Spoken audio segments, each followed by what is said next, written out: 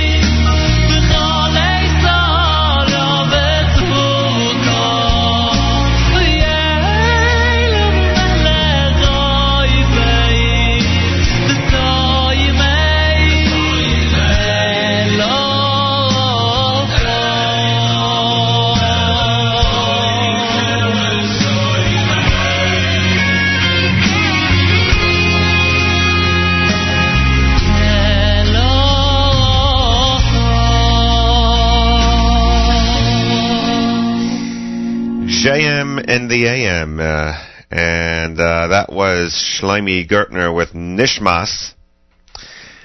We heard Mim Komcha from Rav Shlomo Kabach. And great selection. That is by request off our email system, zk@nachumsegal.com. We heard Yehuda with Hodu Lashem.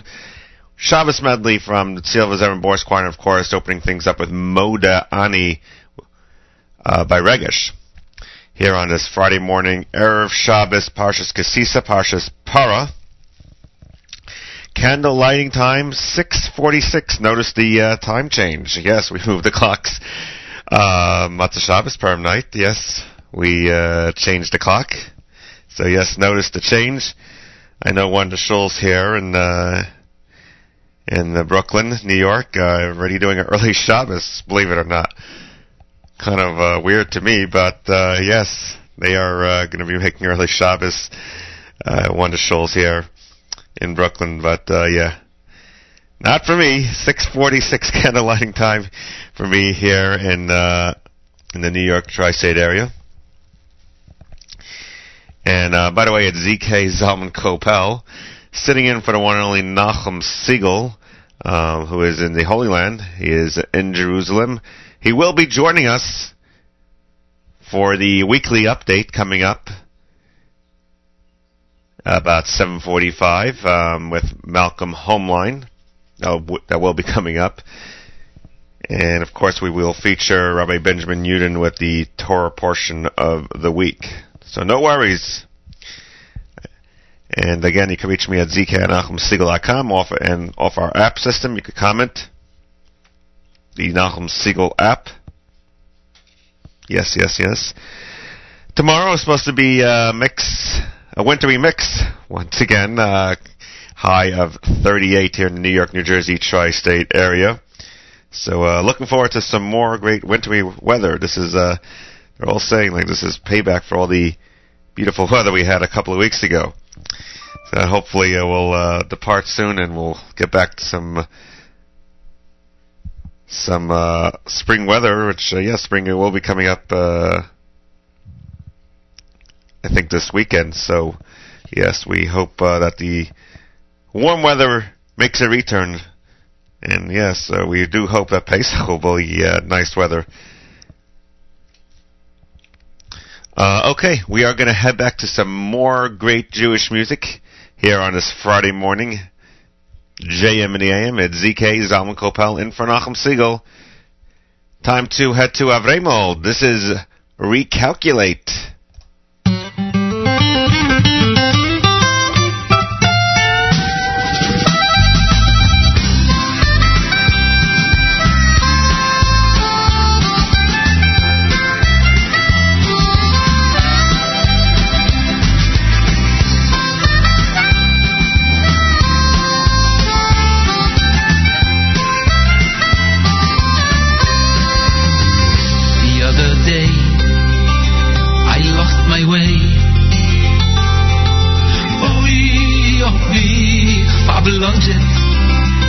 I didn't know.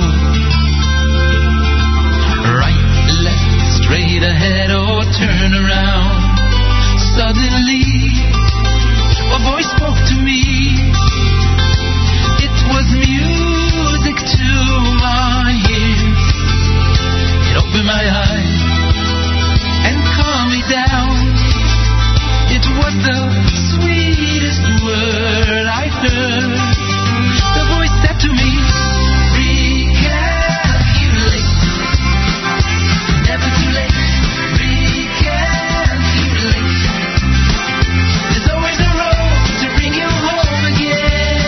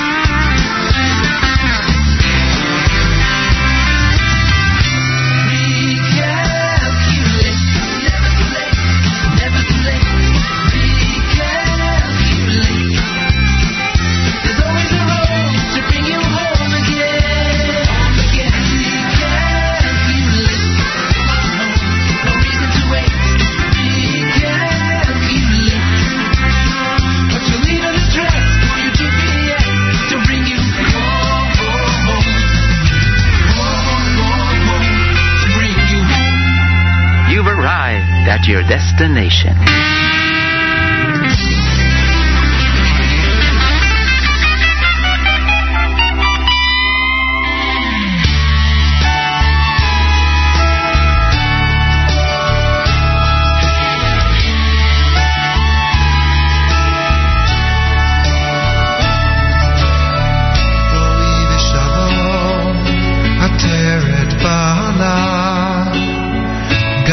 בשמחה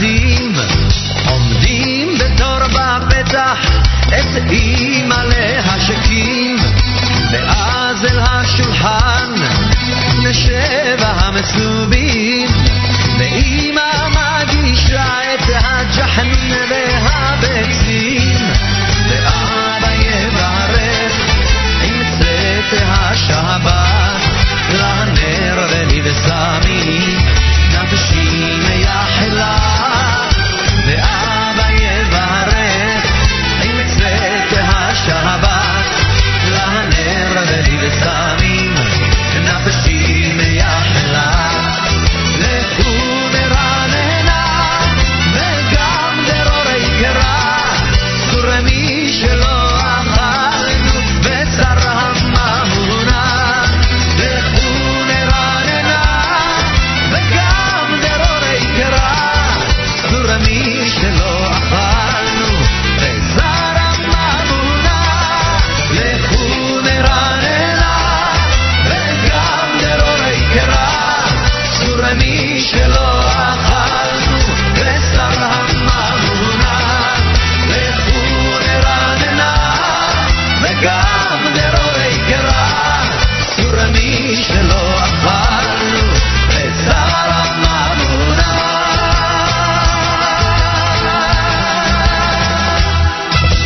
Yoel Sharabi here on this Friday morning, JM in the AM, Be'erev HaShabbat. Shoresh with Bowie V'Shalom, and we heard Avram Fried with Recalculate, great song. It is 6:46 here on the East Coast. It's our Shabbos, Parshas Kesisa, Parshas Para. Candle lighting time is 6:46. Notice the change of time because we moved the clocks on Purim. I think it's the first time in history that we moved the clocks on Purim. Because, they made it that we moved the clock earlier now, a few years back. I don't know, the government made this decision. I don't know. I don't think it was a good idea, good move, but whatever. But yes, I believe it is the first time in history that we moved the clock on Purim. I know it messed up a lot of people with, McGill leaning and everything. It just threw everybody off, including yours truly. Okay, we are going to head back to more music in just a moment. Just want to remind you that coming up after James Name this morning, it's Table for Two with our very own Naomi Nachman. Yes, Table for Two, and she's going to have Melinda Strauss, Miriam Pascal, and the folks from Sum Foods, Shelby Zeidelbaum will be in studio with her as well. That's coming up at 9 a.m. right after JM in the AM here on NSN. Of course, the Erev Shabbat Music Mix sponsored by our friends at Kedem at 10, and at 12 noon, our very own music producer Mark Zamek will feature an Erev Shabbat live lunch featuring great Erev Shabbos music. So you don't want to miss that. Coming up at 12 noon Eastern Time here on NSN. Of course, Saturday night, it's Saturday Night Siegel with Executive Assistant Rabbi, featuring great Jewish music. And headlines at 11 p.m. with David Lichtenstein. That's coming up tomorrow night. Matzah Shabbos here on NSN. Okay, again, you can reach me here in our studios, ZK at NachumSiegel.com, ZK at NachumSiegel.com, at ZK Zalman Kopel, in for the one and only Nachum Siegel, who is in the Holy Land. He's spending Shabbos in Jerusalem, and he will be joining us coming up at 7:45 with the weekly update with Malcolm Hoenlein. So no worries, you will get your weekly update coming up here on this Friday morning. And of course we will feature Rabbi Benjamin Yudin with the Torah portion of the week as well. Let us know where you're tuned in from. We'd like to hear from you. Again, you can reach us ZK at NachumSiegel.com or comment on our app system and our great Nachum Siegel app. If you haven't downloaded it yet, I urge you to do so. Just go to your app store and type in the magic name, Nachum Segal, Nachumsegal. You'll see it right there. It's a free app. Download it and enjoy us, especially if you're on the go. Like me, the whole time. You definitely want to have that app downloaded on your smart device. Simcha Leiner, live from Odessa, coming up here. This is the Al HaKol.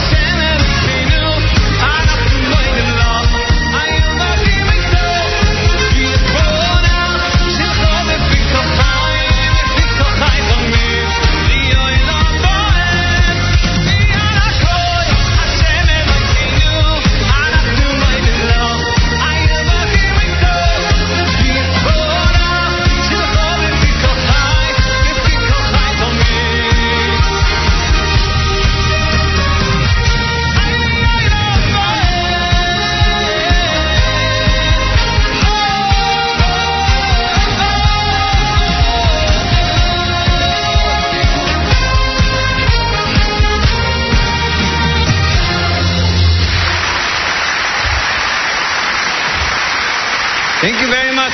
Shalom, Odessa!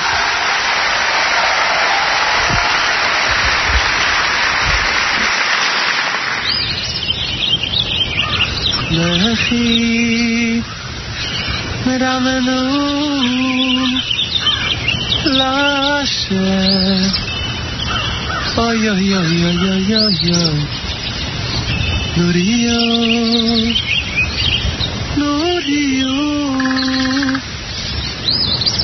shining.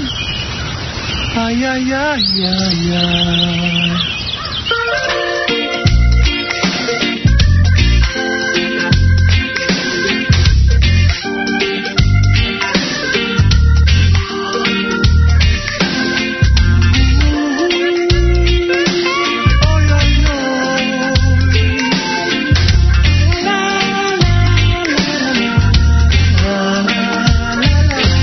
Lechi meraneno Lashem Oy oy oy Nuriyo Nuriyo Letziri shani Ay ay ay ay Lechi meraneno Meraneno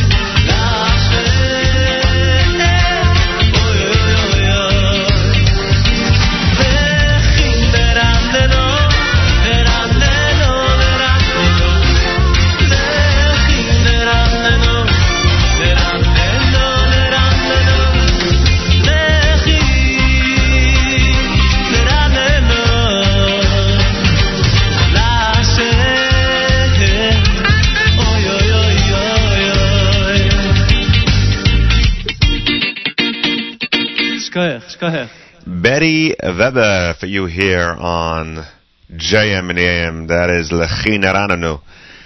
Simcha Leiner with Vial HaKol live from Odessa, closing out hour number 1 here on this Friday morning, Erev Shabbos here on JM and the AM, and you are tuned to America's most listened to Jewish Moments in the Morning radio program, heard on sponsored digital radio here on the Nachum Segal Network, NachumSegal.com, and on the NSN app. There you go. And ZK Zalman Kopel, sitting in for the one and only Nachum Segal, who is going to be spending Shabbos in the Holy Land. He is in Israel, and he'll be joining us live from Jerusalem with the weekly update coming up at in about 45 minutes or so. And we will get them both, Nachum and Malcolm, on the phone. So no worries there. They will be joining us. Of course, we'll feature Rabbi Benjamin Yudin with the Torah portion of the week. And lots of great Erev Shabbos music as well, as you expect from an Erev Shabbos JM and AM. 7 o'clock, and we are going to continue in just a moment. Just want to remind you once again that coming up after JM and AM at 9 a.m. Eastern Time, it's Table for Two with Naomi Nachman. Yeah, she just came out with a new great cookbook coming up for Pesach. It's a Pesach cookbook, so yeah, check it out. She's going to be in studio with the Zoom folks. Let's see, yes, from Zoom Foods, we'll have Shelby Zeidelman. Melinda Strauss will be in the studio, and Miriam Pascal as well. That's coming up at 9 a.m. Eastern Time here on NSN. Of course, the Erev Shabbat Music Mix, sponsored by our friends at Kedem. And the Erev Shabbat Live Lunch, featuring our very own music producer, Mark Zomick. That's at 12 noon today here on NSN. Okay, we are going to head back to some great Erev Shabbos music. Actually, we're going to get to this great selection from Country Yes and the Stiebelhoppers. Those of you know already, I'm a big fan of Country Yossi, so we got to get him in here on this Friday morning. This is Save Mafter for Me. Oh, you can give shlishi with me to anybody you see, that won't bother me. And you can give chamishi, shishi, and even shvi to any family. But don't forget that this is the week of my bar mitzvah's anniversary. So, Rabbi, save my tear for me. Oh, I know, you don't have to mention all the choshev and mention that I'm sitting there. Oh, I know. And I know. Yes, I know. There are rabbis and gabbis and talmidei chachamim everywhere. Yes, But I know. don't forget that this is the week of my bar mitzvah's anniversary. So, Rabbi, save my tear for me. Oh, I never really asked for much, and I don't mean to complain. But this Torah is the only one that I know how to lay. So you can give shlishi revi to anybody you see, that won't bother me. And you can give chamishi, shishi, and even shvi to any family. But don't forget that this is the week of my bar mitzvah's anniversary. So, Rabbi, save my tear for me.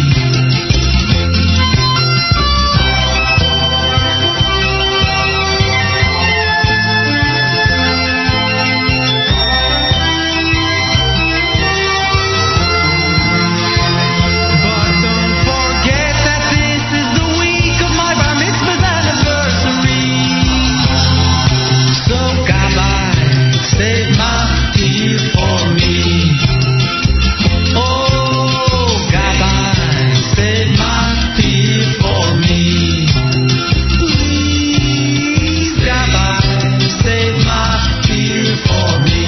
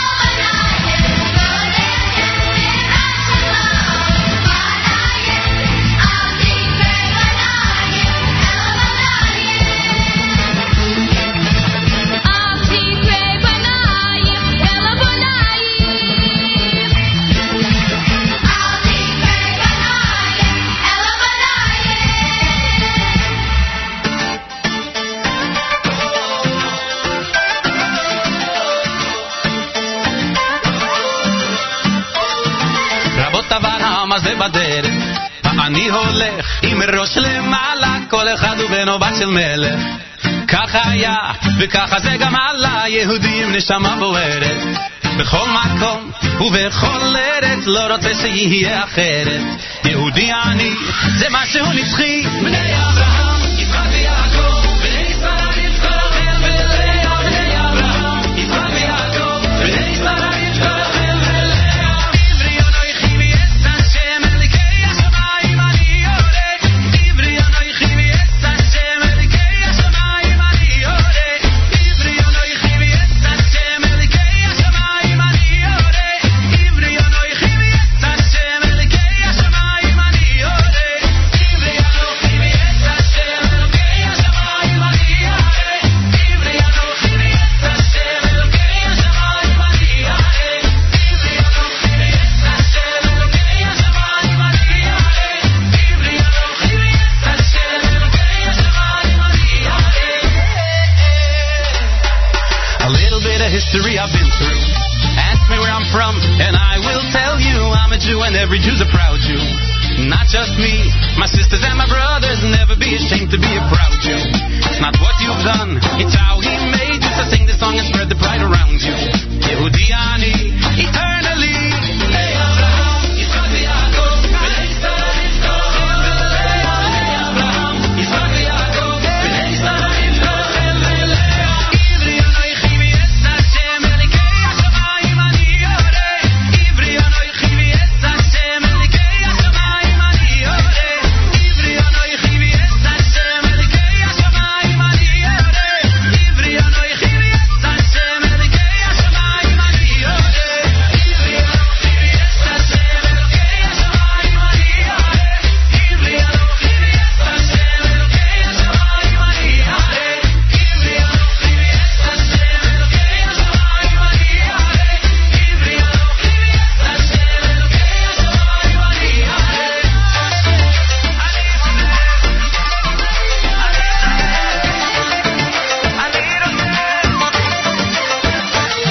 I'm a Jew and I'm proud and I sing it out loud, 'cause forever and ever that's what I'll be. I'm a Jew and I'm proud and without a doubt Hashem is always watching over me.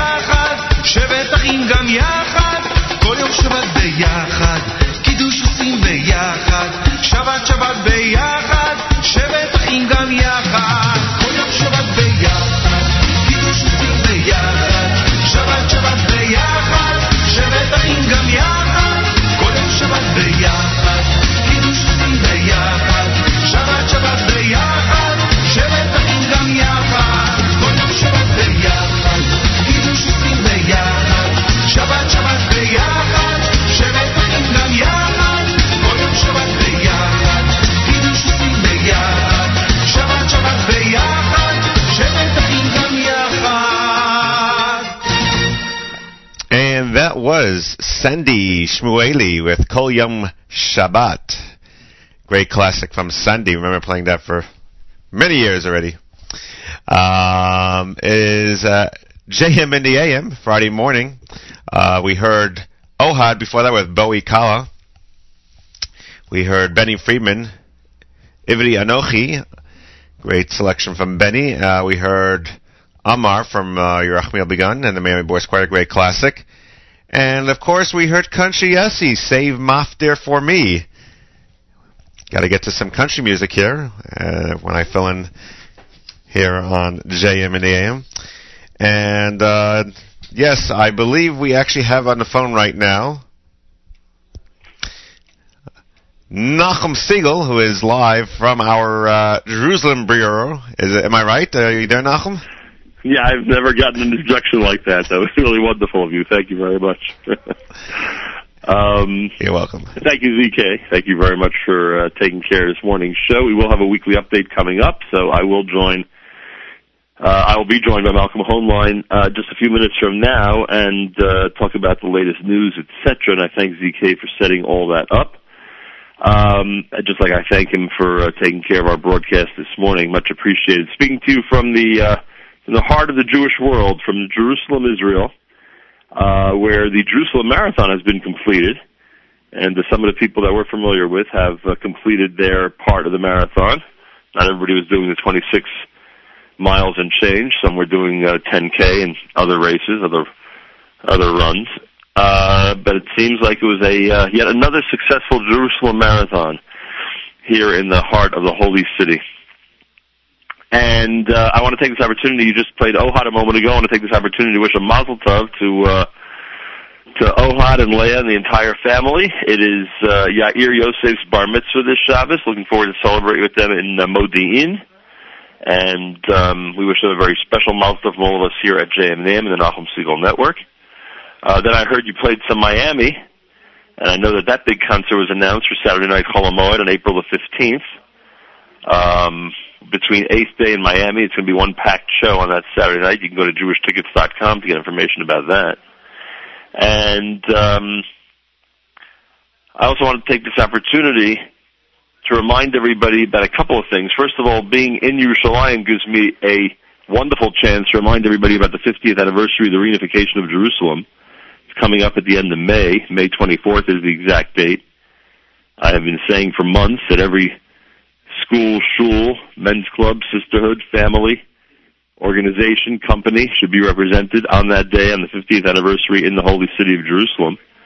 So make sure to get your reservations in. It's mizrachi.org/YY50, mizrachi.org/YY50. Also, Sunday is a very big day in the New York area. The Yeshiva League Hockey Championships are taking place, both JV and varsity. The Yeshiva League Hockey Championships are taking place, both junior varsity and varsity.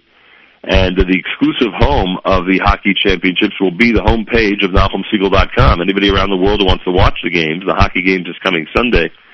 It's presented by Manischewitz. We thank our friends at Manischewitz.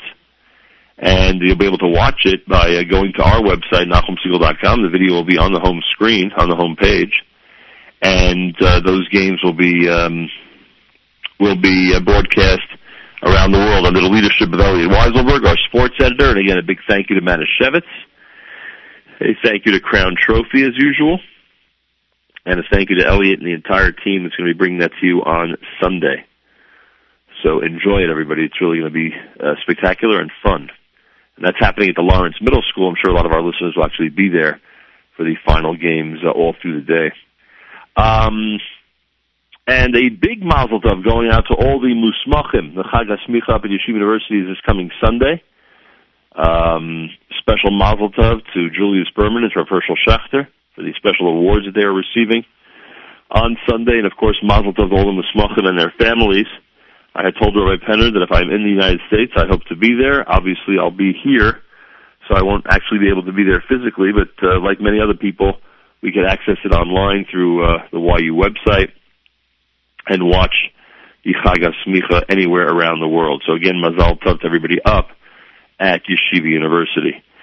So some of the updates and some of the things I want to remind everybody about. Our weekly update is coming up. I'll be in Jerusalem. Malcolm Hoenlein's in New York. And we'll speak about the events of this week and some of the news of the day.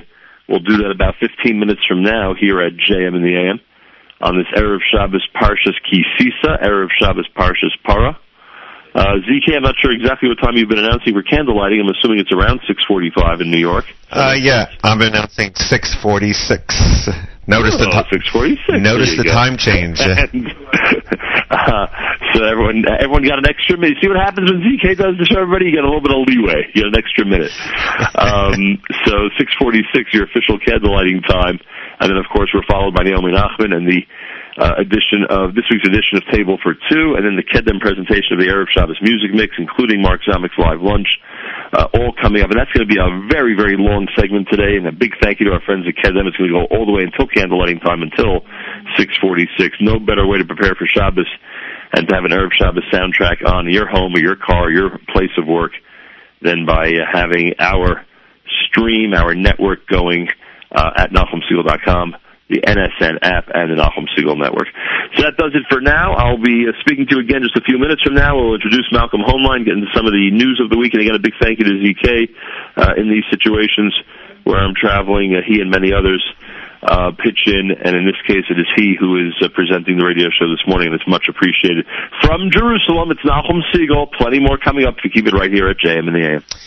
And thank you for that, Nachum. And we are going to continue with more great Jewish music here on this Friday morning, JM in the AM. Yo, check this out. It's Eitan G and I'm back again. 1, 2, 3, kick it! It's Friday night and I'm back from shul. I smell the food and I start to drool. Shalom Aleichem has already been said. I bless the children, but before we're fed, we start kicking the kiddies on the grapevine. And I know pretty soon everything will be fine. So we wash this way and wash that way. We make the place, and now it's time to say the Moti. Make it a Moti. Make it a Moti. Make it a Moti. After I eat my piece of bread, I think and realize what I have said. Praise and thanks to the one above, the creator of the world, who I know and love. Now I have a big smile and do not frown, because I know that it's time to munch on down on everything that's sitting right on my plate. All because I made the Moti. Make it a Moti. Make it a Moti. Make it a Moti. Shalom Aleichem, Malachei Shorei, Malachei Elyon, Minelech Malachei HaMalachim, HaKadosh Baruch Hu. Shalom Aleichem, Malachei Shorei, Malachei Elyon, Minelech Malachei HaMalachim, HaKadosh Baruch Hu. It's not just for the Sabbath, this thing we do, but during the week you can say it too. Before you eat any kind of bread, this blessing must be said. As a matter of fact, it's a pretty good deal. All the rest of the food that's in your meal is covered by a Moti. Enough is said. Enjoy your food and now enjoy your bread. Make it a Moti. Make it a Moti. Make it a Moti. Make it a Moti.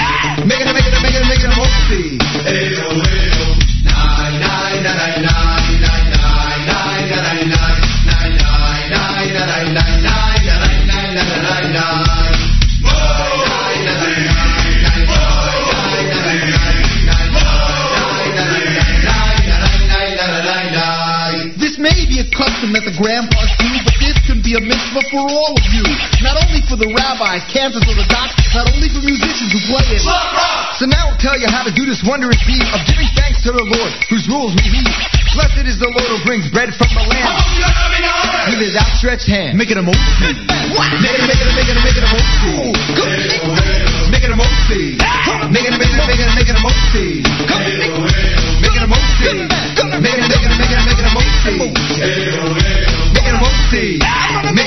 Make it a Moti. Yay, make the Moti. Yes, man, make the Moti. Yona, make the Moti. Dan, make the Moti. Ian, make the Moti. Dave, make the Moti. Sassy, make the Moti. Little Joe, make the Moti. Crackman, make the Moti. Steve-O, make the Moti. Dub, make the Moti. Too Moti.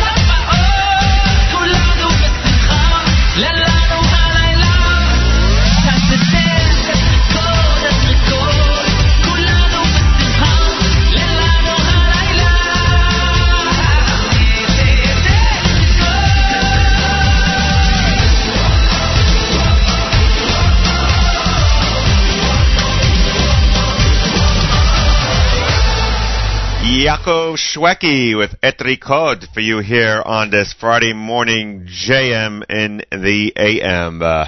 We heard also Shlokrock with Meket Amutzi, a great selection from Shlokrock.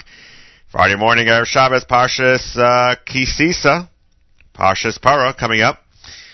And yes, some more wintry mix heading our way tomorrow. A little snow and rain, a high of 38 tomorrow. A little payback for all the warm weather we had a couple of weeks ago. We had some nice snow this week. And yet some more wintry mix heading our way tomorrow here in the New York, New Jersey tri-state area for Shabbat. Want to wish a Mazel Tov to Moshe and Chana Newman on the birth of a baby boy, a Bechar, in Yerushalayim, and they want to thank the entire Sharei Tzedek staff as well for all their help. And yes, big Mazel Tov from all of us here at JM in the AM, the Nachum Segal Network. It's ZK Zalman Kopel, chief engineer here at the Nachum Segal Network and host of the Tuesday Live Lunch. I'm in for Nachum, and Nachum will be, as just heard before, and he'll be joining us once again for the weekly update, so no worries. Even though I am sitting here in the studio, Nachum will be joining us for the weekly update shortly with Malcolm, and I will make that connection very shortly. Of course, Rabbi Benjamin Yudin with the Torah portion of the week coming up as well. And much, much more here on this Friday morning. If you want to reach me here on in our studio, it's zk@nachumsegal.com. You can reach us on our app system.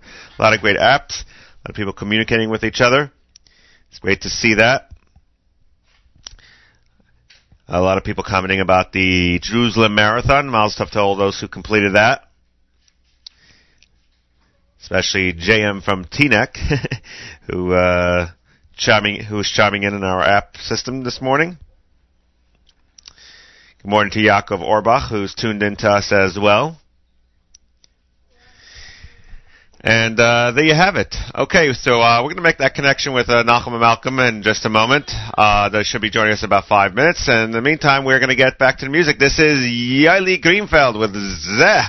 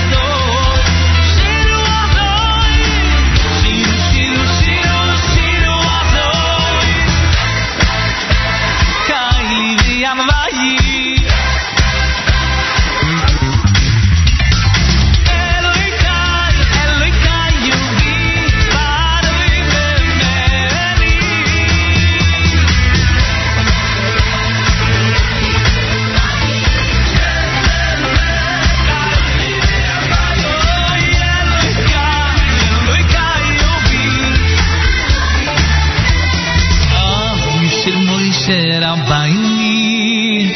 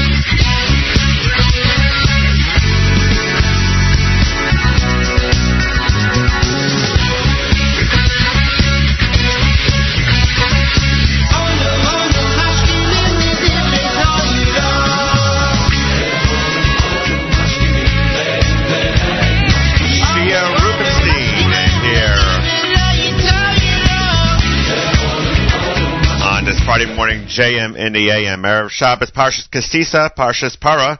Candle lighting coming up at 6:46. Notice the time change. Yes, we did move the clocks on Perm. For those of you who didn't notice by now. Okay, and I believe we do have on the phone Nachum and Malcolm.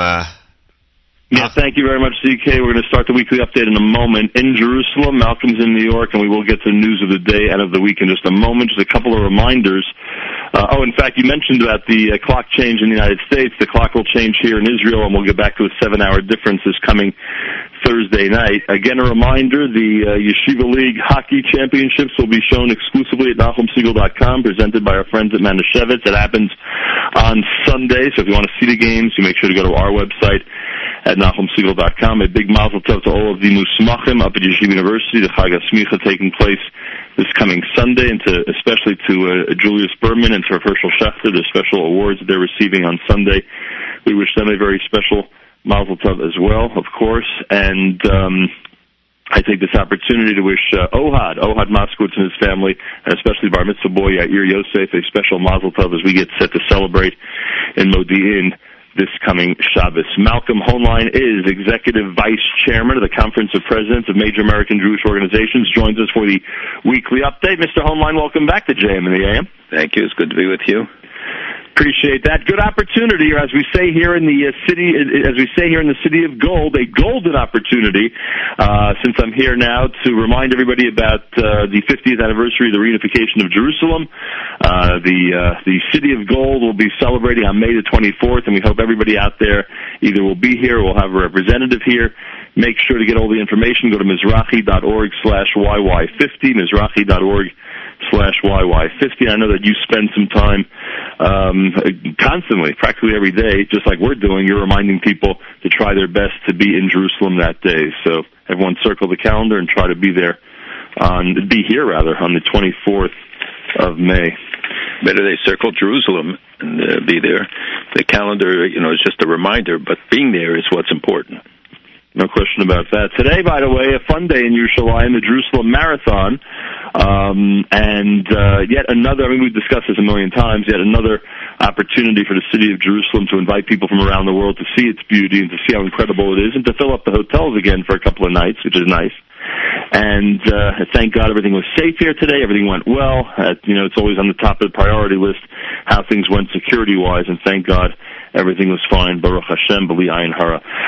Also, Malcolm, you and I must acknowledge that the New York Times itself, believe it or not, cited what the JTA had cited a few weeks ago, that Jason Greenblatt from the White House tunes into a weekly Jewish radio show featuring Malcolm Hoenlein each week. So I don't know. Do we have to start doing this a little differently? Maybe think twice instead of once before we say things on this show, or we can continue as usual? Well, one of us does think more than once usually before we say something.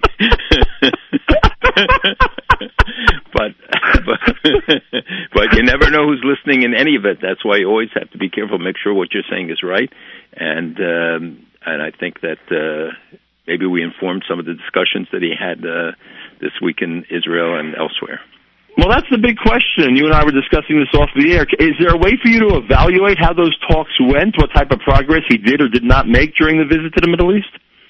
No, not yet, and we'll hear from, I hope to meet him soon, but I think we'll learn more as time goes on. But I think this trip was not so much to put forward proposals as it was to hear from all the different parties. He met with Abbas, certainly met with the Prime Minister of Israel twice, I think. He met even with settler groups, which I think was important, because if you're going to deal with issues like this, you have to hear from all sides, and that's been a population that largely did not have a say, to at least present their position. And I think that he will go back now, as reported, and meet with the president about it. We'll see what will come of it. The bottom line is that they realize negotiations, a process, can be assisted, can be facilitated by the U.S., but it comes down to whether Mr. Abbas is ready to sit down and really negotiate with Israel. Is he really ready to recognize the Jewish state? Is he just going to put on a show? There are many people who believe that right now is the time for more bottom-up things like economic development and enhancing people's incentive to see peace and to want to commit, and that Abbas is not really ready to do what's necessary in order to have some sort of a conclusion from these negotiations. The Trump administration in general, it seems, has really harped on the term direct negotiations. That is, I'm just confirming and curious about your analysis, and really I think it's important to remind everybody, that is very different, as as little difference sometimes people like to point out with the previous administration, that's a significant difference in the previous administration, emphasizing direct negotiations between the two parties. Well, all the administrations have said that the ultimate negotiations have to be between the parties, that they didn't want to impose, but they created conditions which might have been more difficult or gave the impression or incentivized the Palestinians not to talk because they felt that they could get on from the international community, from going to the UN, the ICC, and other bodies. You saw how Nikki Haley, the U.S. ambassador to the UN, how strongly she reacted to some of the actions this week. One where this group, ECSWA, which is a group of 18 Arab countries who have the East Asian Economic and Social Committee, something ridiculous, based in Beirut. And by the way, with 400 staff people there, so when we're talking about cuts, this is a good place to start looking. And it seems that each of the regional grouping has a similar office that's in addition to the Department for Economic and all of the other bodies that deal with these issues at the United Nations. In any event, she came down very hard because they came out with a report saying that Israel imposes apartheid on the Palestinians. Then it turns out it's written by Richard Falk, who has certainly been discredited over the years. He was a UN official and viciously anti-Israel, and by all assessments, it seems hostile. And he wrote this report, and she came down about the Human Rights Council's biases against Israel, etc. So there's a different atmosphere certainly created, in addition to whatever substantive differences, and that the fact that the president said it's up to the parties. He's not going to say whether it should be one, two-state, whatever, but they have gone back to the language of talking about a two-state solution, and the regional setting is very different. We have real challenges still, but the regional setting, and for the Palestinians, the message from many of the countries is it's time to get to a resolution. You mentioned a moment ago about Nikki Haley and the human rights, violation accusations against Israel. Netanyahu, the prime minister, specifically asked Italy this week to oppose further UNESCO Jerusalem resolutions. Does her presence in the UN, on the assumption that that casual observers like me are right, that she's there with an interest to defend Israel, does it help with things like UNESCO and those types of resolutions, or she's really there only dealing with the political aspect? No, it's the U.S. presence. Usually there are other ambassadors or representatives who sit in these bodies, but not in regard to UNESCO, because the United States is not a member, because UNESCO recognized the Palestinian state, and U.S. law is that if you recognize it, we're out. So we are out of there. The debate now is whether the U.S. should again pull out of the Human Rights Council. If you remember, under President Bush, we withheld our ambassador. They didn't appoint one to it. President Obama did re-engage at the council and it was supposedly revised, but in fact, it reverted back to form and just condemns Israel more times than all other countries together, has more resolutions. I think over 9 years, maybe 60 resolutions against Israel and 5 on Iran, or the major violators are Syria, and so the question about engagement is going to be one that's going to be debated now, whether the Congress will start to cut funding and say to them, if you don't shape up, we're going to cut it out completely, or start seeing some real reforms and changes, not only budgetary, but in terms of the agenda and this bias against Israel, etc. So it will be something you'll hear a great deal about now. And while we're on the subject of the administration, Sebastian Gorka, I noticed this in the Jerusalem Post, a counterterrorism advisor for President Trump. He's reportedly a member of a group that's listed by the U.S. State Department as one that has an affiliation with Nazi Germany, or I assume Nazi groups in Germany. Should there be an effort, as the article indicates, by Jewish groups to have him ousted from the White House? But the story has been repudiated, and according to people I spoke to last night, the story has not been justified. There was supposedly somebody in the organization who said that he was a member, but in fact he completely denies it, said he had no association with them. So we have to get much more facts before. Unfortunately, in this era, anybody can make an accusation, and with the speed of light or the speed of the Internet, it becomes a fact. And unfortunately, in this case, one of the publications picked it up, but it's not clear that there is validity. People who know him told me last night that they don't believe that the story is at all true. What about the story about the action yesterday between Syria and Israel?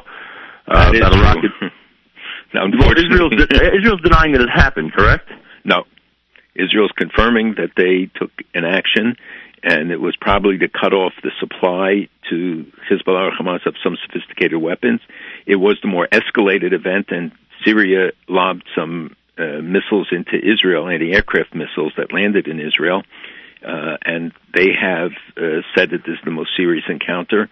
Israel rarely acknowledges any of the raids that it has done, about a dozen of them or 24 over the years, despite which Hezbollah has managed to smuggle some of the weapons, but not nearly the quantity. And Israel blew up a warehouse where there was a lot of both the missiles and the components.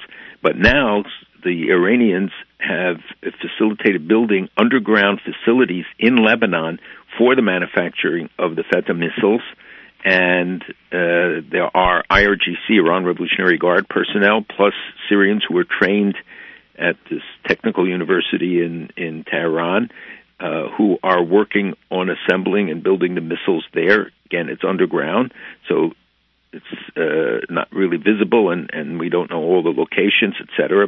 But the IRGC itself has confirmed the existence of these facilities, and this is in part because Israel knocked out one of the warehouses in Sudan. They knocked out some of their facilities, transshipment facilities in Syria, and so they had to look for an alternative, and that is to do it yourself.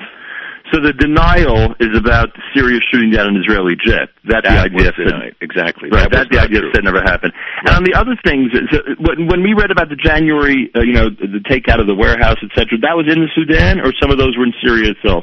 No, Syria. Only there was an attack in the Sudan, one or two, which took out facilities because they were transshipping through Sudan via Egypt, via other ways, Libya, to get to Lebanon, to get to Hezbollah. But then they started transporting it via Syria because they had full access now in Syria, and those attacks were in Syria by and large. So now you know my next question, based on what we discussed last week again. I mean, now because of the Russian presence in the region, and because, you somewhat described to us, somewhat last week what the relationship is between the Prime Minister and the President of Russia, before this happens, does Israel inform Putin about it? Do they make sure that there's some type of communication with them because of his dominance at the moment in the region? Well, there are two dominant factors in Syria today. One is Iran and one is Russia, both of whom are looking for permanent presence there. Both are building bases, Russia air and naval. Right now, Iran just naval. But they're also, doing exchange of population, doing many other things. When Netanyahu was in Russia recently, you can be sure that this was the major issue of discussion, was the encroachment of IRGC, the militias, Shiite militias, and others backed by Iran, into the Golan area, and that if there is a ceasefire or anything, that the Golan is not part of the deal, that is off the table, and that the security situation at Israel is not going to permit it, and they will retaliate. So it's in everybody's interest not to see an escalation here, and to make sure that both the Iranian agencies and agents and the IRGC itself are not allowed to go near the Golan, nor near the border of Jordan, which has a long border both with Syria and Iraq, and has a huge military presence along that border, but very scared and in a difficult situation generally today. So this is even more potentially destabilizing. Do you think that, in light of what happened this week, that Israel does have to inform Russia before taking such action, or we're not at that stage where that has to be done? I know it's speculation. No, there is coordination. There is a coordination apparatus in place, which I assume notifies them if Israeli aircraft are involved. Most of the attacks by Israel has been done by missile which avoids the S-300 aircraft defense system that Russia provided to Syria. It's very advanced. And so Israeli aircraft have to be more careful. But I think that there is a mechanism in place where there's some notification.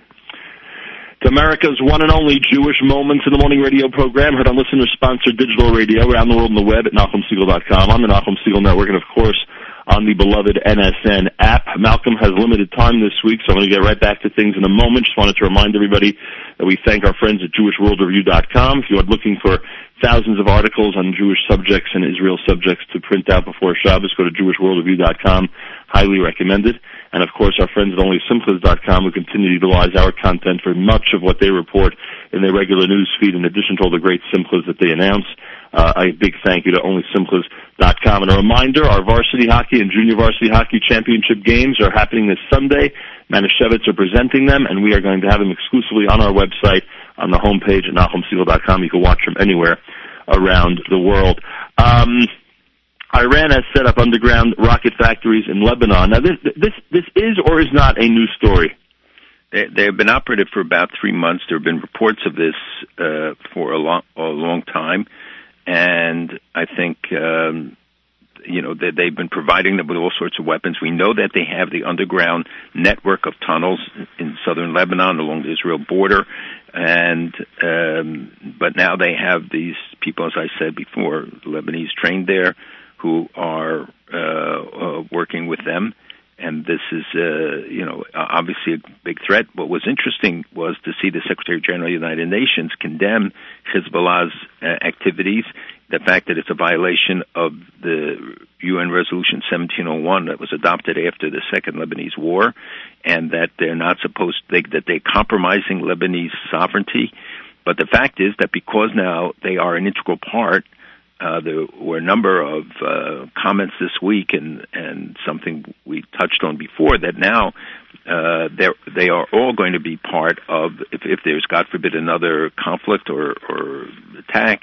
In the past, Israel avoided civilian targets or targets of the Iraqi government, of this Lebanese government, because Hezbollah was a separate entity. Today, they are one and the same, and the President Hoenlein is a big supporter of theirs, and they have integrated with the Lebanese army. In fact, we would say dominate the Lebanese army. So they become fair game, and you won't have the limitations that existed before. Yeah, and it goes without saying that Israel and its military forces are well aware of what's happening up north. They're well aware of it. They want to avoid any kind of a conflict. They've been warning them about staying away from the border area, and if there are incursions or any kind of encroachment that threatens Israel's security, Israel will have to send a very strong message. Just back to earlier, we talked about the diplomacy and the visit to Israel. So I don't remember if you said it or not. There will be a definite Abbas visit to the White House? Was there a formal invitation and a formal acceptance to that? Yes, there was a formal invitation, a formal acceptance. I don't know if they set the date. I know that President Sisi is due to come in early April. Others are scheduled to come, and I assume that he will come then as well. Right. But he also put down conditions, supposedly, Abbas to Greenblatt, that Israel has to stop the settlements, that they have to release a number of prisoners, they have to guarantee a Palestinian state in the 67 borders, that they have to... there were other conditions that they set for the negotiations, and specifically a timetable, all of which are I do not think are new, but they put these forward as conditions, and some started interpreting it that, well, maybe he's ready for real talks. I do not believe that this represents any kind of a significant change. And when it comes to the nuclear capability, the North Korea issue obviously very big right now. Iran obviously is always, an issue of importance when it comes to Israel. I assume that Middle East envoys of the White House are not addressing those issues, and that would be more of a Rex Tillerson, visit to the Middle East. Would that be accurate? No, I think that this is a priority issue of the National Security Council. I'm not sure the State Department isn't really staffed up yet. He is dealing with the North Korea issue. That's true. And but in terms of the Middle East issues, certainly regarding Iran. Iran announced yesterday that the Bushehr 2 nuclear reactor the construction just started, and they're also making more threatening statements about their naval capacity and threatening the U.S., including having a very key guy in the IRGC, the man who heads runs the security policy division of it, said that they have a big infrastructure in the United States and that they have 2 million Iranians here. People should not start believing that Iranian Americans are involved. I don't believe it's the case, but he's talking about a clandestine army. I think it's a hollow threat, but a danger that they do operate all over, and that those issues in regard to Iran would not be limited. I think it is the priority issue. We will have to see how it plays out. Right now, I think it'll be the National Security Council that will take the lead in that regard. We also have to look at, by the way, the growth of Al-Qaeda again, reemerging as the battle with ISIS has been the focus in Syria. They have come back with a new group, HST. It's a new umbrella, and they are looking to establish themselves. And you saw the bombing that took place in Damascus, where 74 people were killed, and they said this was a message to Iran and the Shiite militias because they hit 2 holy shrines that are really associated with the Shiites. And just back to Iran for a moment, and we've seen more public statements by Turkey, which seems to indicate that they're pretty fearful of Iran. And I wonder if that will only increase the potential of an even better relationship with Israel. Well, the Iranians are upset because they think that, or reportedly upset because they think the Russians are veering towards the Turks as opposed to Iran. Iran, we heard, had offered Russians permanent bases at the Persian Gulf, but there seems to be some tension specifically in Iran, and as I said, Iran, like Russia, are seeking permanent status and building the bases. But Russia, which also has special forces in Egypt near the Libyan border and is trying to build a base in Libya, is taking advantage of this situation to create a footprint in the region. And their activities along the border there are to support a guy, Khalifa Haftar, who's leading a military force. And they just want to be there no matter what the outcome is in Libya, that they want to have a power position like they do in Syria.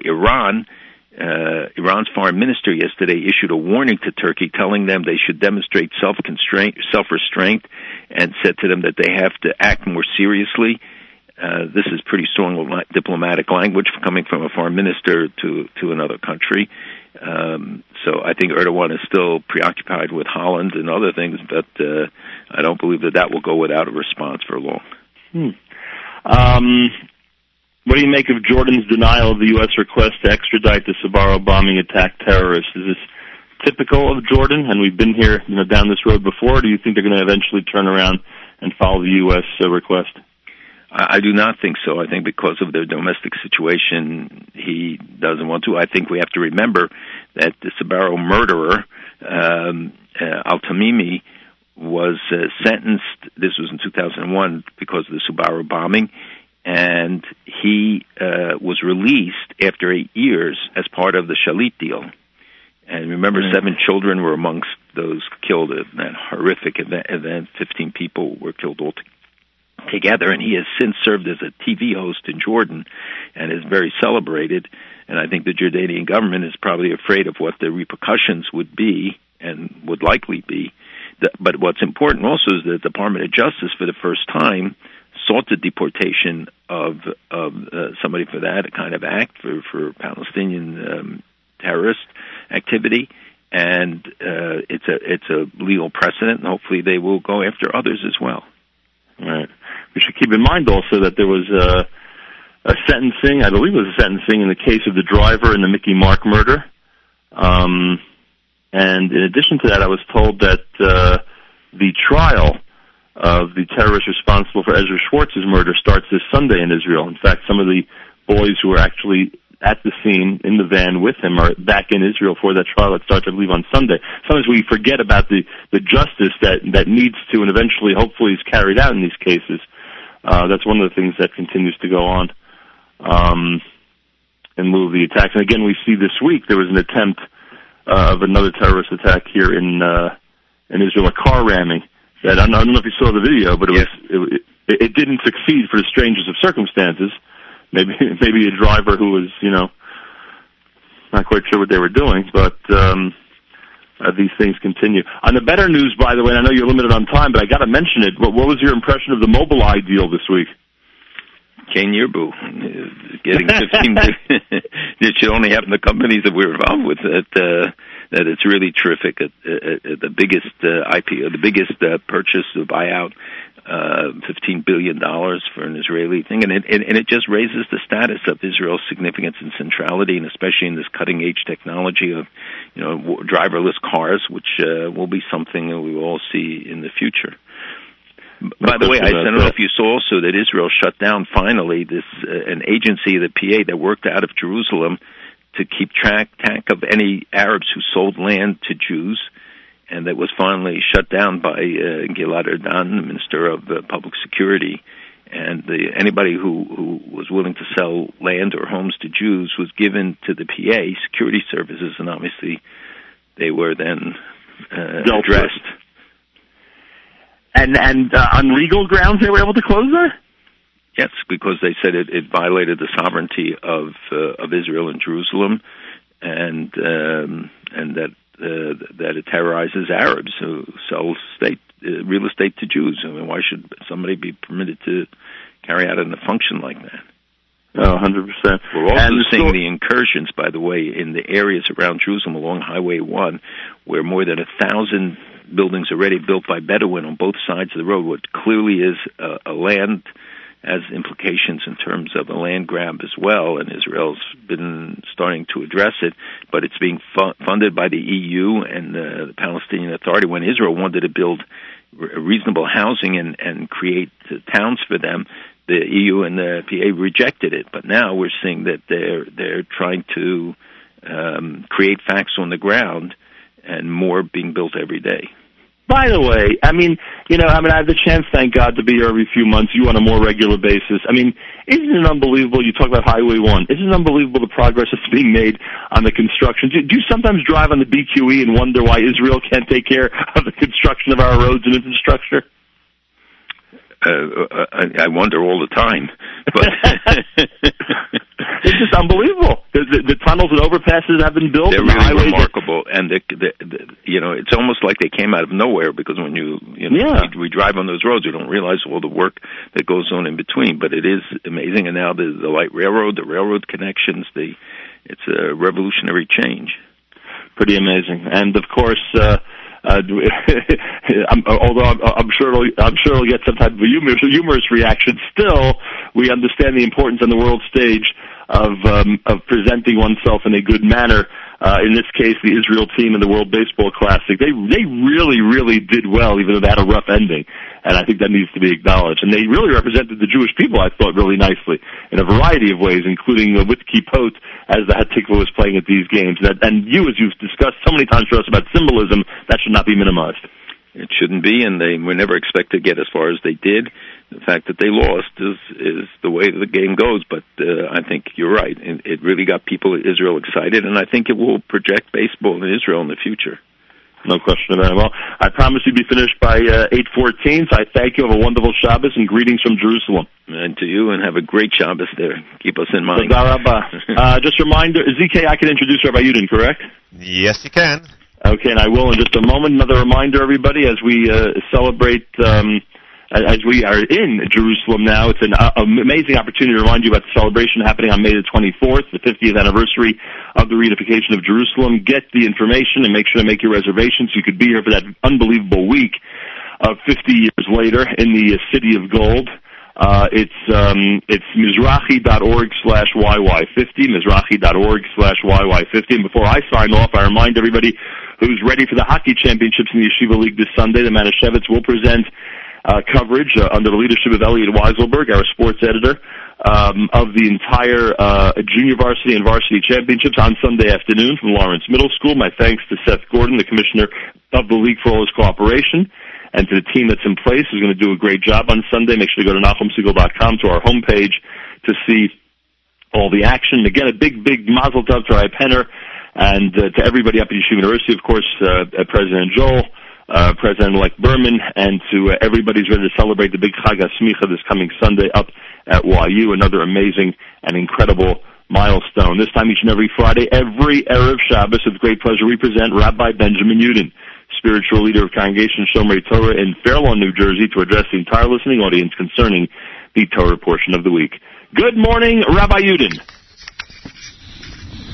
Good morning, Nachum. Good Erev Shabbos, everybody. Tomorrow we have the privilege of reading Parshas Kisisa. According to the Chinuch, Parshas Kisisa contains 4 positive mitzvos, including the first one, that of giving Machzis HaShekel, which we read a few weeks ago with Parshas Shkolim before Purim, and the 5 restrictions, the last of which, according to the Chinuch, Mitzvah 113, is the prohibition of eating milk and meat. In this week's Parsha, you have it for the second time. In addition to Parshas Kisisa, the weekly Torah reading, we have the third of the 4 special Parshios, that of Parshas Parah. Parshas Parah is the reading from the 4th book of the Torah, Sefer Bamidbar, from chapter Yud Tes 19 from the beginning of Parshas Chukas, the first 22 psukim. According to some, and the Machaber and the Shulchan Aruch brings this down, some say that the reading of Parshas Parah is deoraisa, is a Torah obligation. This is disputed among the Chachamim. The answer is, come on, we're going to shul anyway, I hope, and if anybody was in doubt, should I not, hopefully this should push us, and we'll go and hear Parshas Parah. On the one hand, Parshas Parah clearly is reading regarding the Parah Aduma, the red heifer, whose purification was necessary in order to bring the Korban Pesach. In order to bring the Pesach, to eat the Pesach, one had to be in a state of Tahara, purity, and if anybody went to a funeral, was under the same roof as a dead body, participated in either Shmira, Tara, and therefore needed to have the ashes and water of the paraduma sprinkled upon them, man or woman, in order for them to be able to participate in the Korban Pesach. So this is one reason for our reading Parshas Parah, a kind of unshalma parim svasenu, that which we cannot do. Literally, may our reading about it, may our studying about it, may our pining for it be looked upon upstairs as if we actually did it. And secondly, as we'll talk about, I hope, in a few moments, there is the Sheish Zechiros, the 6 remembrances that the Jew is to remember on a daily basis, and one of them is Zachor. You are to remember Eis Asher Hiktzafta, how you angered Hashem Elokecha Bamidbar, how you angered God in the desert. And our rabbis tell us that this specifically refers to the sin of the golden calf, as well, which is mentioned in detail in this week's Parsha of Kisisa, and as Rashi brings from his end of his commentary in Parshas Chukas, while he begins and tells you that the Parah Aduma is the quintessential chok, at the very end of his commentary on Perek Yotes, Rashi then tells you the following, that Parah Aduma Moshel, to what may it be compared, he quotes from the Medrash Tanchuma, le ben shivcha, to the child of a maidservant, shetinef platin shel melech, that dirtied the palace of the king. Amru, so they said, Tavoimo, let the mami come, usekaneach hatsoa, and clean up the shmutz, the dirt that the child made. Kach, similarly, Tavo para, let the para aduma come, usechaper al ha'egel, and it should atone for the sin of the golden calf. And I strongly recommend that you bring to the table the Rashi, and you'll see how Rashi continues and shows the similarities and the manner in which the para expiates and atones for the sin of the golden calf. I'd like to share with you a rather interesting, exciting, and I think perplexing medrash. Now, if you have the medrash, it's found in Shmos Rabbah, chapter 19, paragraph 2. And I'd be honored if you bring it to the table. 19.2 in Shmos Rabbah. If you don't have a medrash, then you're going to trust me. Now, interestingly, the medrash is found on the pasuk in chapter 12 of Shmos, pasuk Mem Gimel 43, towards the end of chapter 12. And what does it say there? Vayomer Hashem el Moshe v'Aaron. Hashem says to Moshe and Aaron, Zos Chukas HaPasach. This is the law of the Pesach, laws, but we know that Chok is the kind of law that the Torah does not give a reason for. So the Medrash on that pasuk says the following, and it quotes from Tehillim, chapter 119, verse 80, right? Let my heart be whole and complete and accepting of your statutes. The pasuk he quotes here, Zos Chukas HaPesach. This is the law regarding Pesach. And the Torah in the second reading for this Shabbos, the Chukas HaPara. Both of them, says the Medrash, Domin Zelozeh. Why? Because the term Chukas is found by both Chukas HaPesach and Chukas HaTorah. Now he goes, V'iyatu yodea eza chuka gedola, and you don't know which one is greater. Now, first of all, to me, it's a very strange question. Which one is greater? Obviously, you need them both. And if you were to ask me which one is greater, I would have said the Pesach is greater because the Para Aduma, the red heifer, is a facilitator, enabler, what you would call in Hebrew a hechsha mitzvah, that which provides for. It's a hechatimtza. It brings it about, and of the two, listen carefully, everybody knows that there are 36 mitzvos which can lead to kares. 34 of them are restrictions, negatives. 2 are positive. The only 2 positive mitzvos that can come to kares are milah, circumcision, if one does not have himself circumcised, and secondly, korban pesach. It's a positive mitzvah that if one doesn't do it, say, I'll sit this one out, they get kares. Unbelievable. So it's such a significant mitzvah, so I would have thought, if you're going to ask me the question, first I would say don't ask. But once you're asking, I would say Pesach is more important. But what do I know? Listen to the Medrash. The Medrash says, Moshel l'shtei matronos domos. Like, what may it be compared to 2 matrons? V'hayu mahalchos ka'achas. They were walking together, v'niros shavos, and they appear to be of equal stature. And again the Medrash asks, mi gedola mizu, which one is greater than the next one? And it answers, osa The one that escorts and facilitates the next one, that's the greater one. So here goes. Kach, so too says the Medrash. Pesach, nemer bo chuka. The word chok is written by the Pesach. And the para, it says chuka. Mi gedolo, which one is greater? Ha-para, the para is greater. Why? She'ochlei ha-pesach tzrichin la. Because those that eat the Korban Pesach need the what? Come on, need the Parah Aduma. What a strange medrash.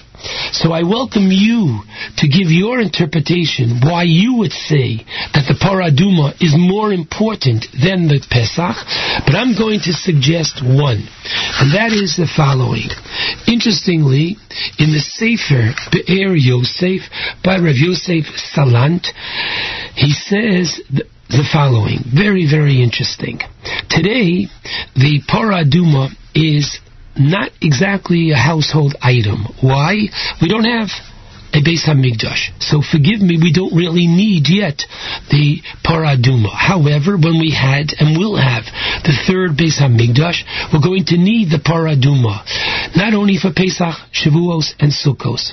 But, please God, you're going to bring a Karban. Your children will bring Karbanos. You want to be there and participate and eat at your children's Karbanos.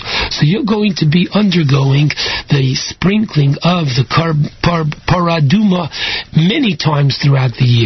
Each time you do so, on the third day and seventh day of your purification, you're going to stop and ask yourself, hey, what's going on here? The same ash and water that purifies the one that is tamei, impure, that in of itself renders the Kohen who sprinkles it upon you tamei. Even the wisest of men, Shlomo Melech, couldn't understand this one. As he says in Koheles, Omarti Achkama, I thought I could understand this, but Vehi Rechoka Mimeni. So this, I want to say, the Parah Aduma is based on Emunah. We believe. We don't understand how, and we don't ask why. We do it for no other reason, because Hashem said so. So this is Emunah. Now, I ask you, what is Pesach all about? Pesach is Emunah. Matzah is called Michla Timhemnusa, bread of faith. And in Mitzrayim, they celebrated even before anything happened. What were they celebrating? The firstborn had not yet been killed, but they were celebrating one thing and one thing only, their faith. So I really believe that the Parah Aduma is more important because it lays the foundation of faith upon which Pesach is based. And let's tie it in with this week's Parsha. In this week's Parsha, unfortunately, what do Bnei Yisrael do? They ask one question. The question that they should not have asked. Namely, Moshe said to them, I am coming back after, 40 days. And instead of doing what they should have done, they should have gone to Aaron and Hur and say, Moshe's not here, what should we do? They kill Hur and they threaten Aaron and they build an Egel. And it all starts with, oh my goodness, what do they say? They say to Aaron, Kizeh Moshe Ish. Moshe, Asher Lanu Me'eretz Mitzrayim, who took us out of Egypt, Lo Yadanu Mehoyolo. They're asking, what happened to him? They ask questions, and they ask the questions that they should not have asked. Comes the Parah Aduma and teaches us, as a Jew, we accept. We don't ask questions. Yes, Rav Soloveitchik, Zachron Levracha, said, you learn from Avram Avinu. After the fact, you can ask questions. After Avram is ready to sacrifice Yitzchak, then he says, now I have a question, what's going on here? But until then, he goes through the Akedah. And that is the very important teaching of Parshas Parah. That's the very important lesson of Parshas Kisisa, our strong bolstering our emunah and our bitachon, paving the way for, please God, the forthcoming Yom Tov of Pesach. Shabbat Shalom to all.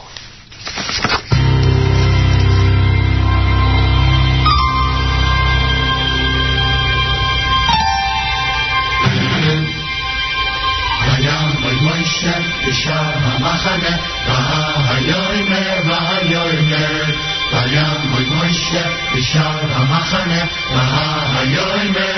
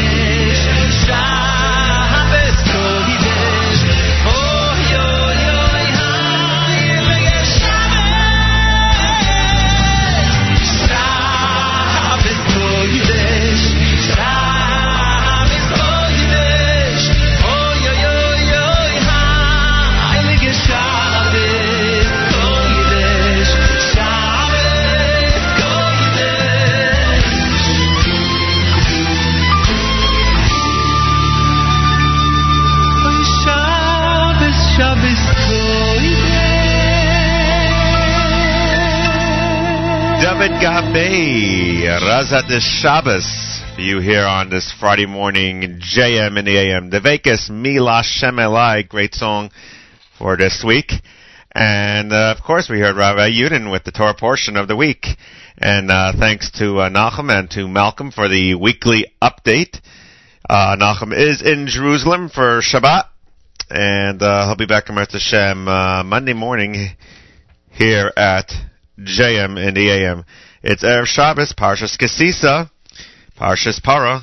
Candle lighting time, 6:46. Yes, Shabbos is an hour later this week here in the United States.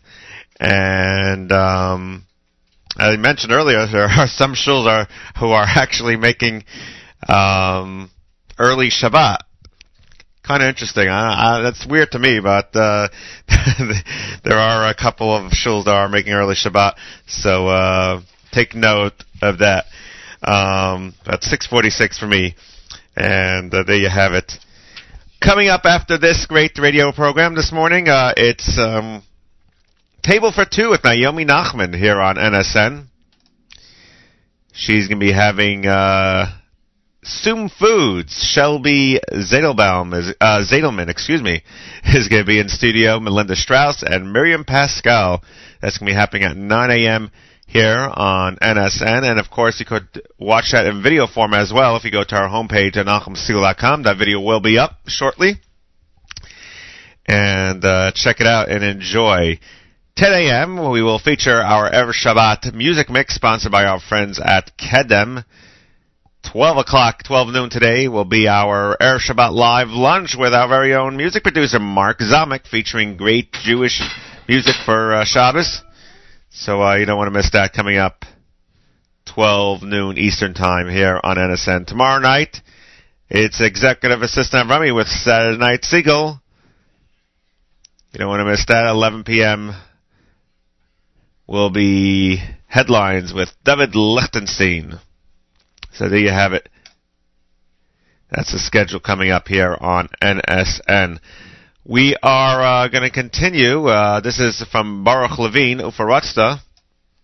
Again at ZK Zalman Kopel, Chief Engineer here at the Nachum Segal Network and host of a Tuesday live lunch. You can hear me every Tuesday afternoon, Tuesday morning / afternoon. Join me brunch time, 11 a.m. Eastern time here on NSN. For, a great lunch. We always feature some great lunch here every Tuesday. And, again, if you want to reach me here in our studio, it's zk@NachumSegal.com. Of course, you could comment on our app system, the Nachum Segal app. If you haven't downloaded it yet, please go to your app store. I urge you to do so. Go to the app store on your Apple or Android device, any smart device, and just type in the magic name, Nachum Segal, N-A-C-H-U-M-S-E-G-A-L. It's the best way to tune into us if you are on the go. Okay, here is Baruch Levine.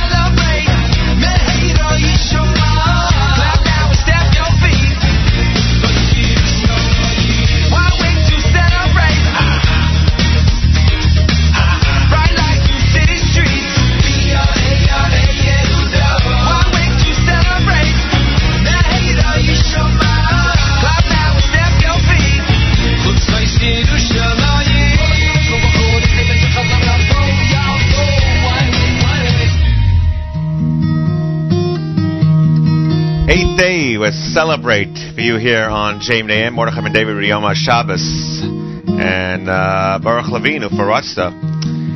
It's time to say good Shabbos. Yes, Journeys on the radio at ZKN for Nachum Siegel on this Friday morning, JM in the AM. The sun is going down. It's shining through the trees. Another week's gone by. Become a memory. So throw away your hammer. There's nothing left to do. Go on home and find the gift that's waiting there for you. Oh, it's time to say good Shabbos, 'cause all your work is done. Gonna spend the day together with the Holy One.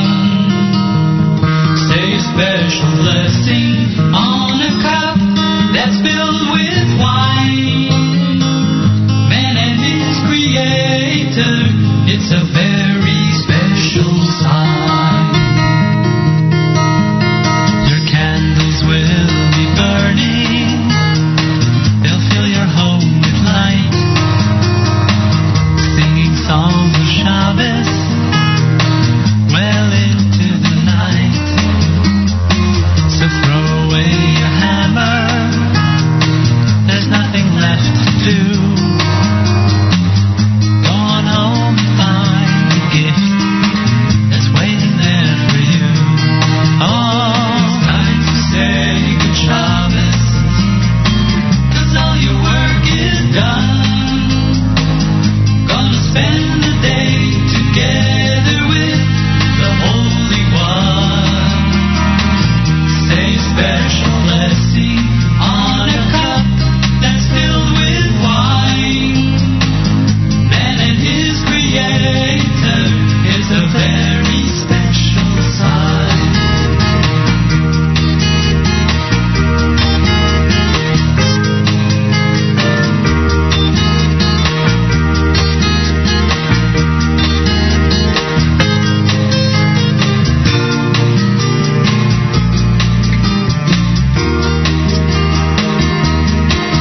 You can spend time with your family. You'll study and you'll pray. Why not wait till after Shabbos? Oh, those nails won't run away. So throw away your hammer. There's nothing left to do. Go on home and find the gift that's waiting there for you. Oh, it's time to say good Shabbos, 'cause all your work is done. Gonna spend the day together with the Holy One. Say a special blessing on a cup that's filled with wine. Man and his Creator, it's a very, very, very, very, very, very, very, very, very special sign. And as Nachum usually says, Achanim Yisrael and Nachum Amachem. Our brothers and sisters in Israel, we are with you. You are tuned to America's most listened to Jewish Moments in the Morning radio program. Hurdles is sponsored digital radio here on NachumSiegel.com and on the NSN app. And I thank everybody for tuning in to another great edition of JM and AM. Nachum Siegel will be back in Rez Hashem on Monday here in the studio. And I'll be back with you, of course, with a Tuesday live lunch, 11 a.m. Eastern Time here on NSN. Don't forget Table for Two coming up next here on the Nachum Siegel Network. The video is up as well, so you can check it out on our homepage. Our Erev Shabbat music mix coming up at 10 o'clock with sponsored by our friends at Kedem. And, of course, at 12 noon, Mark Zamek's Erev Shabbat live lunch. So you don't want to miss that as well. That's going to be at 12 noon Eastern Time. And until Tuesday, it's ZK Zalman Kopel wishing everybody a great Shabbos.